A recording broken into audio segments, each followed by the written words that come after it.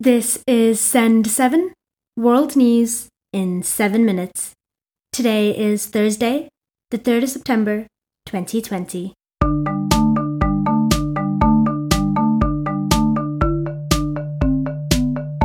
Today's news with Namitha Raghunath. Starting in Asia today. In Russia, a Soviet-era chemical weapon was used to poison a well-known Russian opposition figure, Alexei Navalny. Yesterday, Chancellor Angela Merkel's spokesman said that the testing by a special German military lab had shown proof, without a doubt, that the chemical was used. Navalny is being treated in a Berlin hospital and has reported some improvement, but is still in a coma. Navalny is a politician and corruption investigator who is one of Russian President Vladimir Putin's fiercest critics. Navalny's allies in Russia have insisted he was deliberately poisoned by the country's authorities. India has banned 118 more Chinese apps following its dispute on the Himalayan borders. Yesterday, India's Ministry of Electronics and Information Technology said the apps promoted activities harmful to the integrity of India, defense of India, security of state, and public order. Pakistan has blocked Tinder, Grindr, and 3 other dating apps in its latest move to remove online platforms seen to be spreading immoral content. Pakistan is the second largest Muslim-majority country in the world after Indonesia and is an Islamic nation where extramarital relationships and homosexuality are illegal. Africa.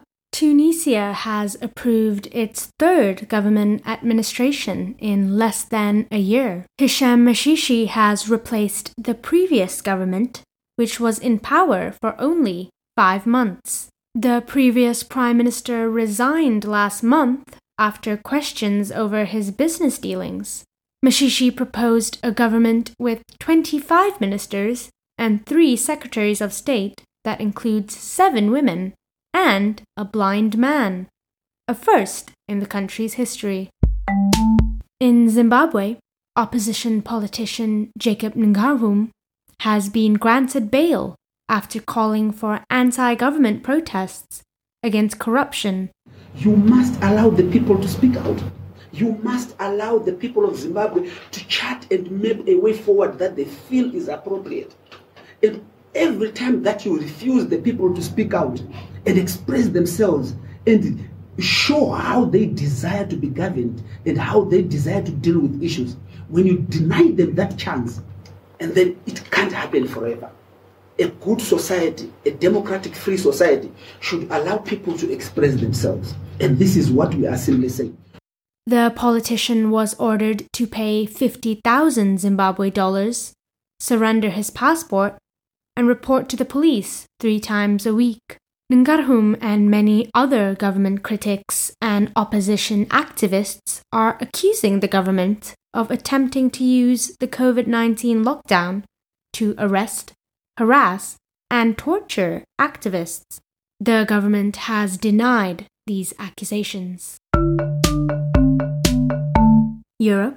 French President Emmanuel Macron met with Iraq's Prime Minister Mustafa al-Kadhimi yesterday and pledged support for Iraq.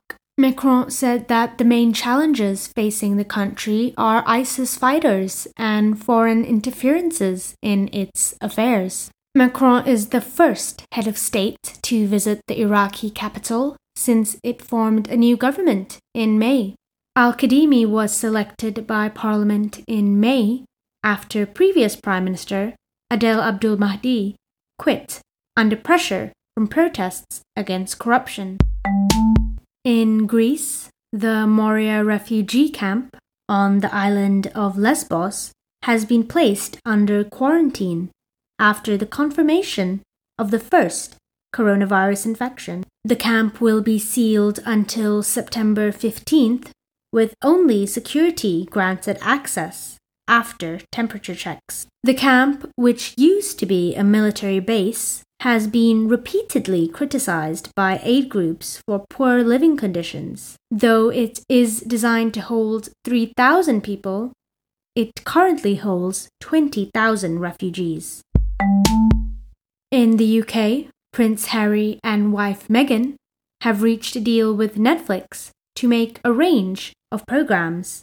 The multi-year deal will include documentaries, feature films, script shows, and children programs. Now on to the Americas. In the US, the Trump initiate has ordered a stop in evictions of some renters until the end of 2020.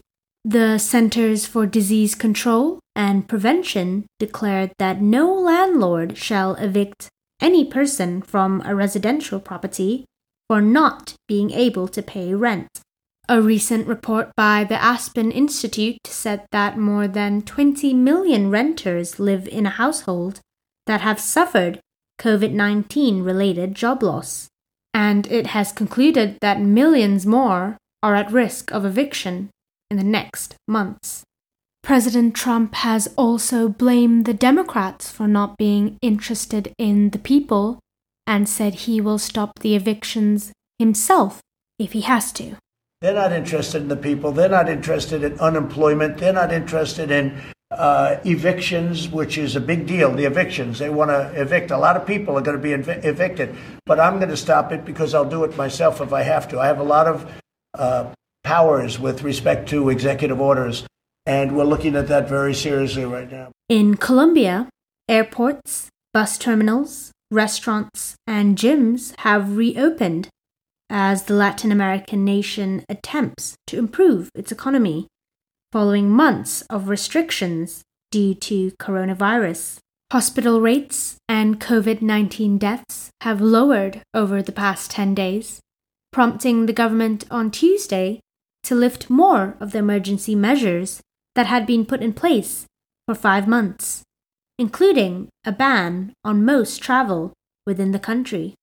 And finally, Unilever says it will invest 1 billion euros to eliminate fossil fuels from its cleaning products by 2030. The company's current total greenhouse gas footprint is about 100 million metric tons of carbon dioxide globally. Instead of petrochemicals, the company would use other biological sources and marine sources in its products. Unilever said it is the first company to commit such a switch. Thank you for listening to Send 7. Tomorrow, you will be with Stephen DeVincenzi. I'm Namitha Raghunath. Have a great day.